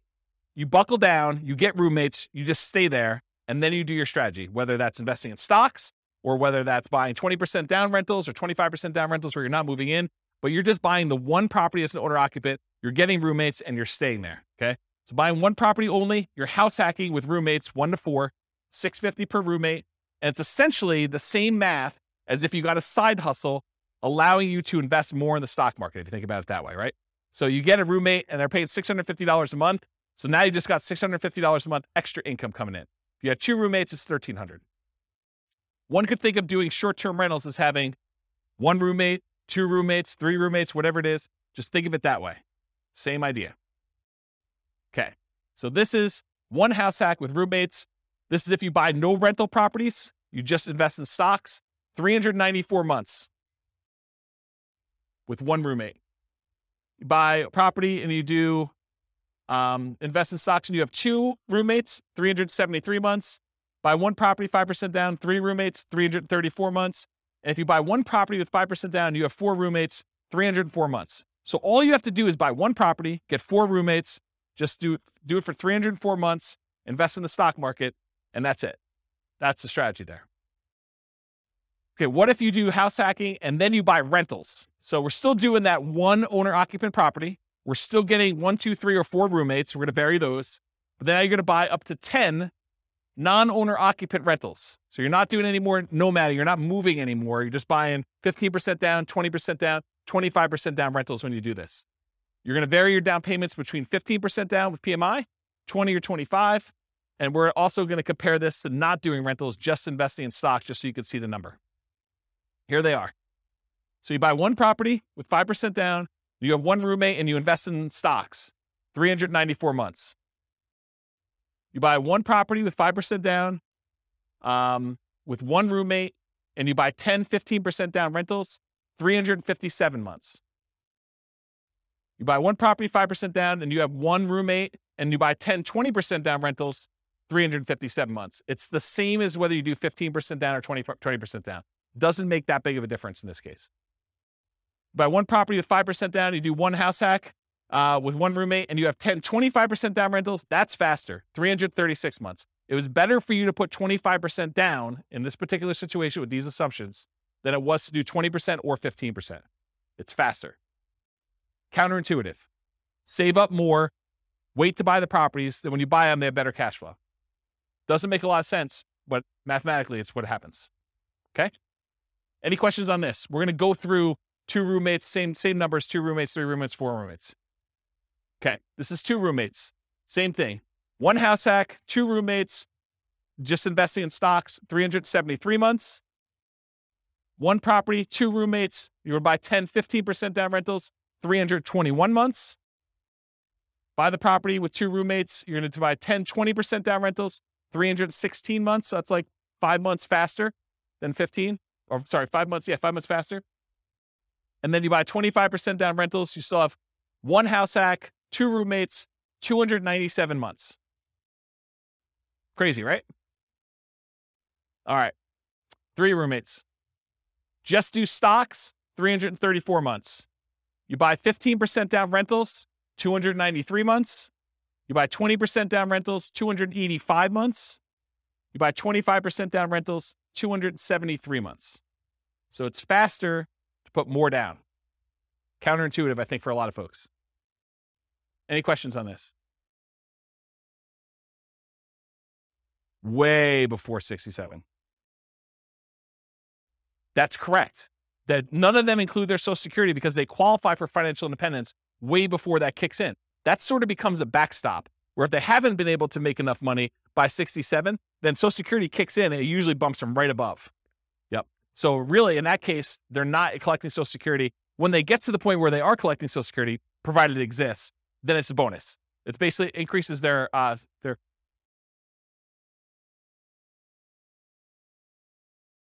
till 67. What do you mean?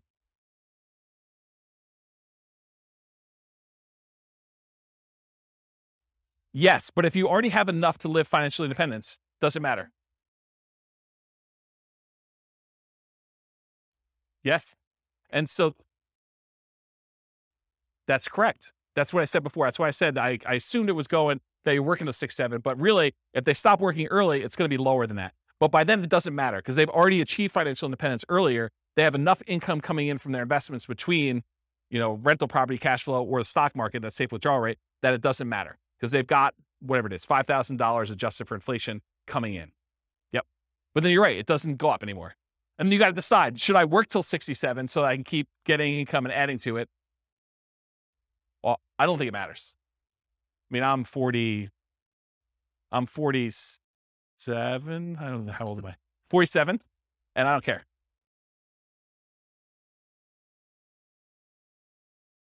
Well, so this is why there could be a full day class in this. If we go look at their actual retirement income, when you have rental properties and you just pass over that line, if you haven't paid off your properties, your standard of living tends to increase over time where it doesn't matter. Rents kind of creep up a little bit. Your expenses creep up, but it's only taxes, insurance, and maintenance. It's really not that principal and interest part of the payment. And so that stays fixed. So your cash flow tends to improve. Once you get over that threshold, when you have rental properties, it tends to keep kind of creeping up. And then magical things happen every time you pay off a property. It's a big bump, right? Because you no longer have principal and interest payment at all. So every property that pays off, if you're buying them a year apart or whatever it is, when you're buying 20% down or 15% down, it's nice little chunks up every time you do that. And it's more than keeping up with inflation. Because if your rents are keeping up with inflation at 3%, but rent is the whole amount, and only your expenses, like your tax and insurance, are increasing, the other part of it's staying fixed, the amount of your cash flow is increasing faster than that. Does that make sense? Yeah. So this is why we could dig in. I have charts on showing like all this crazy stuff. It's really, really cool. But yes, it doesn't matter. Once you get to the point, you're like, okay, Social Security is just a bonus. It's like if property values and rents went down and I just had enough to kind of creep over the line. If everything was paid off, I've got, just enough for that. Then Social Security becomes like an extra thing. But for the most part, it's a blip on the chart for most people. Yeah. Yeah. Age 43. For which one? 273? Yeah. So age 43. That's not bad. Not bad. All right. So this is 3 house hacks, 3 roommates. If you do 4 and you just invest in the stocks, 304 months. If you buy the 15% down rentals, 293 months. If you buy the 20% down rentals, it's 285 months. And if you buy the 25% down, it's 273 months. Okay. Now what I did is I combined all just the house hacking ones, and I tried to group them so that you could just see visually how big they are. The numbers are all there, but it's going to be hard for you to read back there. But you could see this is the one where they are just investing in the stock market. This is the one where they're doing one roommate with 15% down, 20% and 25. And then this is 2 roommates, 3 roommates, and 4 roommates. The difference between 3 roommates and 4 roommates is not significant at all. It's actually the same. So it didn't matter.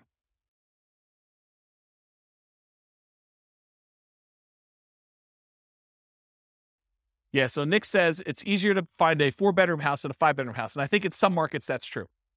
But you could find a 3-bedroom house with 2 rooms in the basement too, right? So you definitely can find 5-bedroom type units. Yeah. Yep. But you can see a steady decline for the most part as you do this. And as you go from 15% down to 25% down for these numbers. What I find interesting though is you get 4 roommates and you ignore all the real estate stuff, still 304 months, which is pretty promising, right? Even better than doing some rental stuff with 2 roommates and stuff like that. A lot less work, right? Right. So you got to make it worthwhile. And again, it's these specific assumptions and their situation and their properties and everything else. You buy in a different market, the numbers could be very different. And there's another weird thing that's going on here is equity does not get calculated into this formula with my assumptions. Why? Because equity doesn't count to financial independence, right? You remember the formula for financial independence is all the passive income from annuities, Social Security, and pensions. So that's not any of those. Cash flow from properties, it's not really there, although it's kind of a weird function of that when you pay off a property. But then on the bottom part of it is that 4% safe withdrawal rate on any assets you have invested in the stock market, mutual funds, and everything else. It doesn't include equity because you don't do 4% safe withdrawal rate on equity.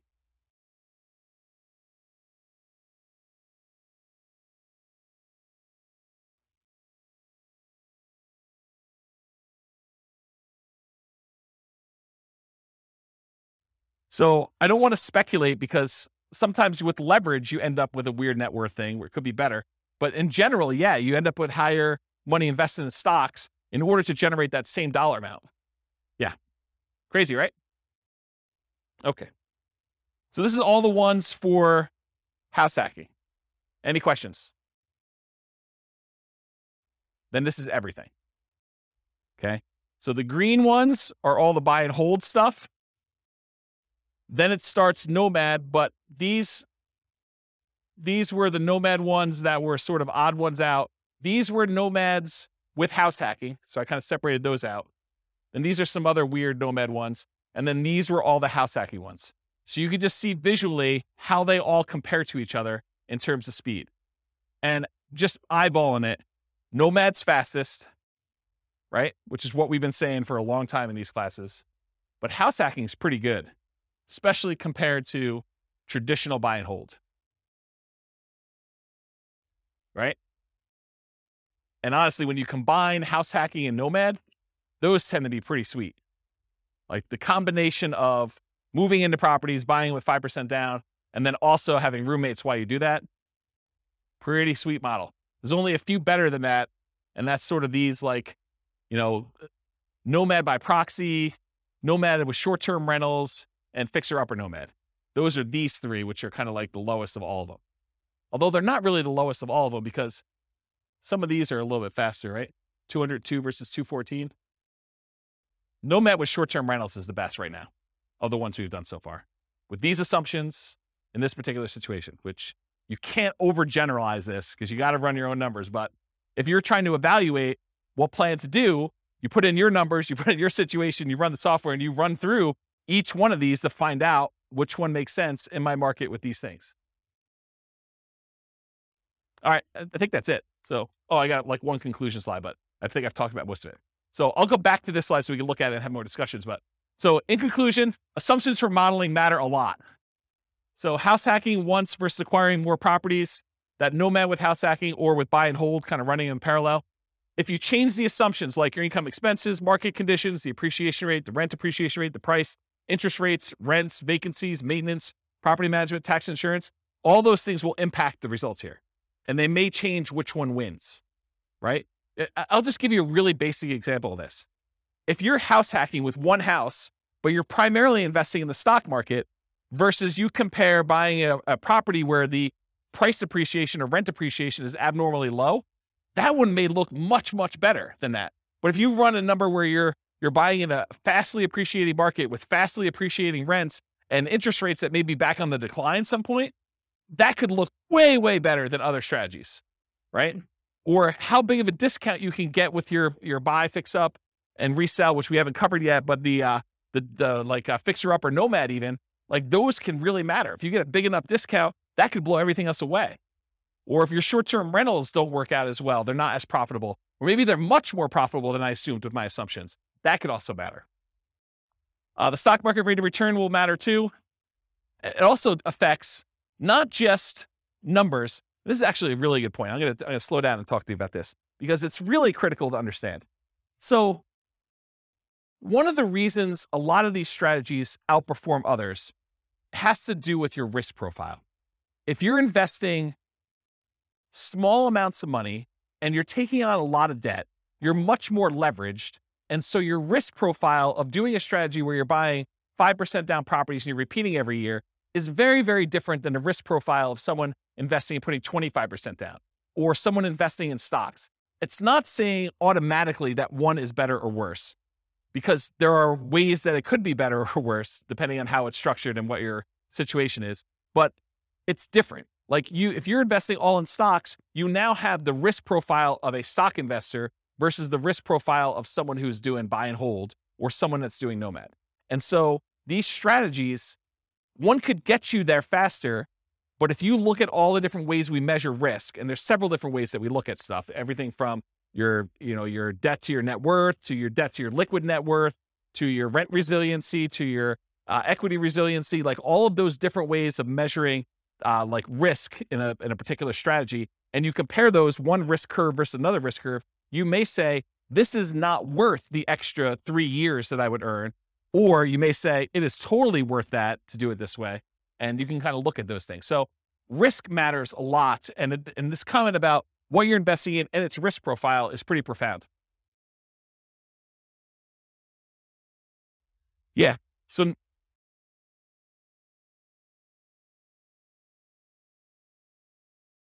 yeah.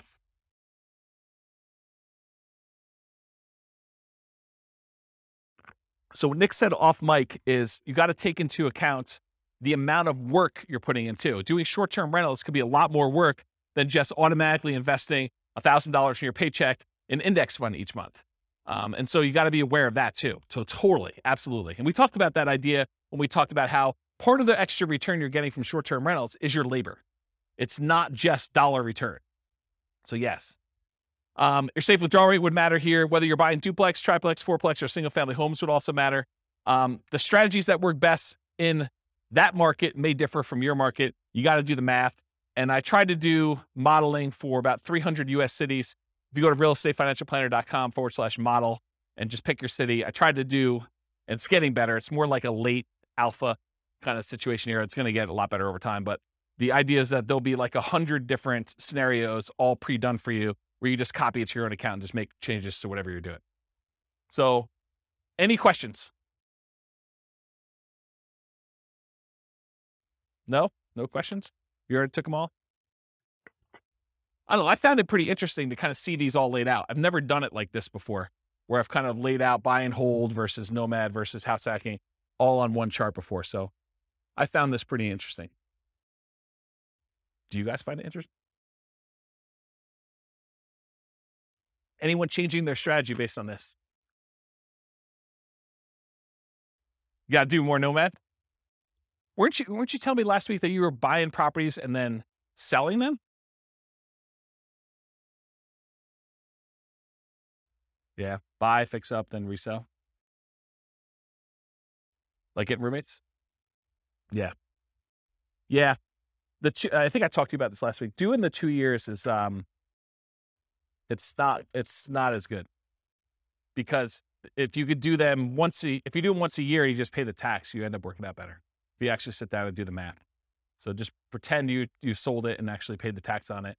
And then imagine you could do one every 2 years instead of one every year instead of one every 2 years.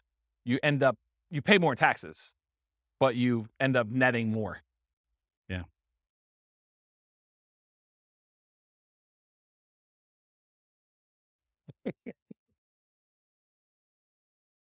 Yeah.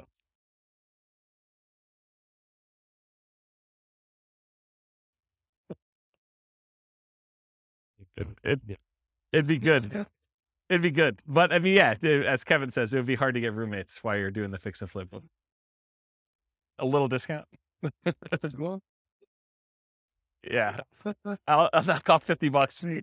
Use this outhouse. Yeah. So yes, I mean, the thing is, when you model like real situations, like somebody doing stuff, a lot of times you're entering in existing properties that they own. And then you're modeling, okay, if I could do one fix and flip a year, like actual fix and flip, and I make an extra, whatever it is, $25,000. So that's like $25,000 in income that happens irregularly. And then I'm also doing this nomad thing, and I'm also getting extra income from some house hacking, and maybe I'm getting my nomads at a discount. And then eventually I'm going to stop that strategy because I'm going to get married and my wife's not going to be willing to like house hack or nomad or whatever. And so now I'm going to go to 20% down after 10 years. And then what does that look like if I do that? And then I'm going to go buy, big apartment buildings. I'm not going to do this, piddly single family home stuff anymore. It's kind of like ignoring all that stuff. I'm going to be a real investor, right? I'm making a joke because the single family homes is really good anyway. But you go and you decide to switch your strategy and you do all this stuff. Or maybe you're like, hey, I'm going to do hard money loans after I get to a certain point. And then so instead of earning 8% in the stock market, I'm going to get 12, 13, 14, 15, 16%. There's all these different variations on what you're going to do and how you're going to do it and what that looks like. And I think you have to model it. And then, like I said before about those risk profiles, then you're really comparing, well, if I do this strategy, my risk profile looks very different and I have different risk exposures than I have if I do just this one strategy or these two strategies, and timing works. And what happens, really what you want to know, this is getting way off topic. When we've done all these assumptions, the biggest problem we have with this is that we're assuming 3% fixed appreciation, 3% rent appreciation, that, interest rates have remained the same throughout all the scenario. Like there's all these simplified things. Inflation is static, like inflation, rent appreciation, home price appreciation, mortgage interest rates, and there's one other, stock market rate of return. So there's like 5 that I really like to vary. So if you do it differently, have you guys ever been to a financial planner where they do Monte Carlo analysis? They say, if you invest $500 a month in the stock market, you have an 86% chance of being financially independent by age 65. Like you've done it where they've done the 1,000 run Monte Carlo with the stock market, and you see all the little wiggly lines and they show you your middle line and your kind of band of probability. Have you seen all this? Have you guys know what I'm talking about? So we do that with real estate. So instead of it being 3% fixed appreciation, I say, well, let's make it random. Let's make it so that on average it's 3%, but it could be negative 10. We could have a really bad year, or it could be positive. I don't know, where we see this last year, 18. So positive 18. So we can have this really wide range of what like home price appreciation is, and random rent appreciation, and random mortgage interest rates, and random stock market rates. And so we can have all of those being random. And then you tell me your strategy where you're like, okay, I want to buy a house every year as a nomad and I want to get roommates. Like, how does that look when maybe house prices go up really, really fast on you in year 3 and you're unable to buy them because your debt to income ratio gets all out of whack? Or maybe they kind of like remain low and snake along. And then by the time you've acquired 5, they take off. Or maybe they take off and then they have a big market correction. And maybe the money you have in the stock market kind of gets hammered while you're waiting for your down payments. And all of these random things are happening. And we do 1,000 runs or so. And then I show you what's your probability for success there and what your probability risk curve is for all that stuff. That's what's crazy. Because then you could see, well, what happens if everything's not up and to the right? It's not always 3%. It's not always the mortgage interest rates are going to go in my favor or the stock market's going to go in my favor. Then you start to see, oh, well, this is problematic. I don't actually get to my financial independence number all but these really small amount of times if I do this particular strategy, because I'm being super aggressive. You know, like if you're constantly pulling cash out and like cash out refinances in order to leverage up and do stuff, that looks really different when you have some years where you don't have, you know, all positive appreciation rates and rent appreciations and mortgage interest rates. And what happens if you're trying to pull cash out when interest rates are not really low anymore and there's a penalty to doing cash out refinances, the rate's higher, you know this, right? And you can only go to 75% loan to value and there's a cost to get the loan. We calculate all those things in with these random numbers and it tells a very different story than this, right? Because this is like what I can teach in class is this. And for some of you, like even this is like, holy crap, James, too many numbers, right? Like I can't keep everything straight. So imagine me trying to go and do Monte Carlo, like good luck, right? But I do that in the Real Estate Financial Planner podcast. So like the Real Estate Financial Planner podcast, not the one that these classes are on, but those are actually like I pick one. So for example, I think we're doing, where is it? We're doing the one where he just bought an owner occupant property. So it's this one. So we're here. So we did episode 7. So episode 7 is me taking a single situation. They bought one owner occupant property and they invested in stocks. And I do like a 20-minute episode telling their story and walking through with fixed assumptions. Then I do an advanced episode where I make everything random. And I go into detail about how random stock market rates, random rent, random price, all that stuff impacts them in that one situation. And then next week, I'll do episode 8, which is them buying 20% down rentals. So that becomes episode 8 for the Real Estate Financial Planner podcast. And then there's an advanced version of that. And they're separate podcasts. So that's the thinking. So over time, you'll start to get a feel of, oh, this is more risky, you know, lower probability of success than this one. Or the range, the variance is much greater, where they may be able to achieve financial independence really early if things really go their way, but it could be really, really late if they do that. Where another strategy might be a very narrow band. It's like within 5 years and like 90% of the runs are within that, right? And so you could see the difference between those. Does that sort of make sense? Okay. Yeah. Oops. Yes. 10%. Yeah, because that could happen. So we could do it such that they're tied. Like I can make it so that, you know, rent appreciation and price appreciation are the same. So if one's going up 5%, the other one's going up 5%. We could do that. Or I could make it so that they're at least correlated, right? Like I could do, it's 5% appreciation, and then do like plus or minus 1 from that, right? Like I could do some type of coding to that. I haven't gotten to that point yet, partially because I do think that you can see situations where they are uncorrelated. And so I kept it uncorrelated for that reason. What's that? You can. Yeah. You could see like the wide range of things in that case. Yeah. Are you like a math person? Okay, good. Good. Yeah, good. Awesome. I mean, I like math people. So, yeah. Right. So you get the range of values to do it that way. Yeah. So you understand what I'm talking about. So I didn't program specifically in a pandemic, but I did do market corrections. And so what I did is I have another rule you can run where there's a random event. And during that random event, we have a precipitous drop of the stock market and a precipitous drop of prices and rents. And so you have like a event, you could set whatever the probability you want it to be, 1 in 100 months or 1 in 1,000 months, you set whatever it is. And then the actual range of what the drop is. So you could say it's, somewhere between 5 and 20 or 5 and 30 or 5 and 40, and that's a percent. And so it just drops the stock market completely by that amount, or property values by that amount, or whatever it is. And you could set those up as like one-off market correction drops. And that's an additional rule besides just the random things, which I haven't, I'm not even doing that in the advanced things because I haven't built it up to where I feel as though people can follow along. Eventually they'll get to the point where like, okay, this is old hat, James, you're doing random every time. Like, oh, no. There's a lot more. So, yeah. Pandemic button. Yeah. Yes, that's right. That's right. Yes. So you could put your own stuff in there, right? And yeah. Yeah. You look at your own charts. So we have a whole chart for rent resiliency, and I've yet to build the equity resiliency chart, but that's going to be built before the next class, for the class that I teach on that. But yes, so you go look at the curve, and then you look at the curve compared to another scenario. So you build out your whole scenario. This is my plan. Then you make a copy, and then you modify the copy so that the copy becomes, okay, instead of doing this, change this and change this and change this.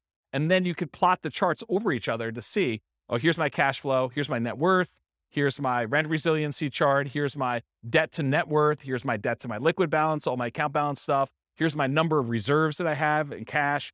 Here is, here's my time to financial independence, here's my time to, my ideal financial independence, here's my time to 2 times my ideal financial independence. So you can look at all of these different metrics and compare them. And it's not, you can't, just like we saw here, you can't just look at one number and see, right? There's so much more going on beyond these numbers that it's hard for you to understand, because some of these you might get to financial independence, but then your standard of living, you got to hug that financial independence number. You got to hug $5,000 a month, inflation adjusted. Otherwise, it's going to be ugly. And then other ones, like, you're blowing through $5,000 a month. You're $5,000 a month going toward $20,000 a month, because your rents on all your properties once they're paid off is very different than the rents, than just investing in stocks as an example. And so there's more to it than just number, right? We kind of focus in on this as a simplistic tool just for teaching, but it's nuanced. Everything is nuanced, right? Like, you talk about somebody in your job, they're like, oh, so you do this in your job. You sit down and you plug in numbers into your spreadsheet all day, and that's what you do. Well, sort of. Maybe a little bit more than that, right? Like, it's like there's more to it than what you first see. So I don't know. That's how I think about it. All right. Any questions? All right. Thank you all for coming. I appreciate it. I will see you all next week for whatever we're doing. With home prices up, mortgage interest rates up, and rents up, but not quite enough to counteract the higher prices and interest rates. Cash flow on rental properties in Concord is harder than ever. Book a call with the Real Estate Financial Planner to apply our proprietary 88 strategies to improve cash flow on your rentals. See the show notes for a link to schedule your call and improve your cash flow today. If you're a real estate agent, lender, or professional in Concord that wants to help our real estate investor listeners, consider reaching out to learn about collaboration opportunities with this podcast. We'd love to add more value to our listeners by having you assist our investors buy, sell, and finance their real estate investments. See the show notes to schedule a call to discuss collaboration opportunities.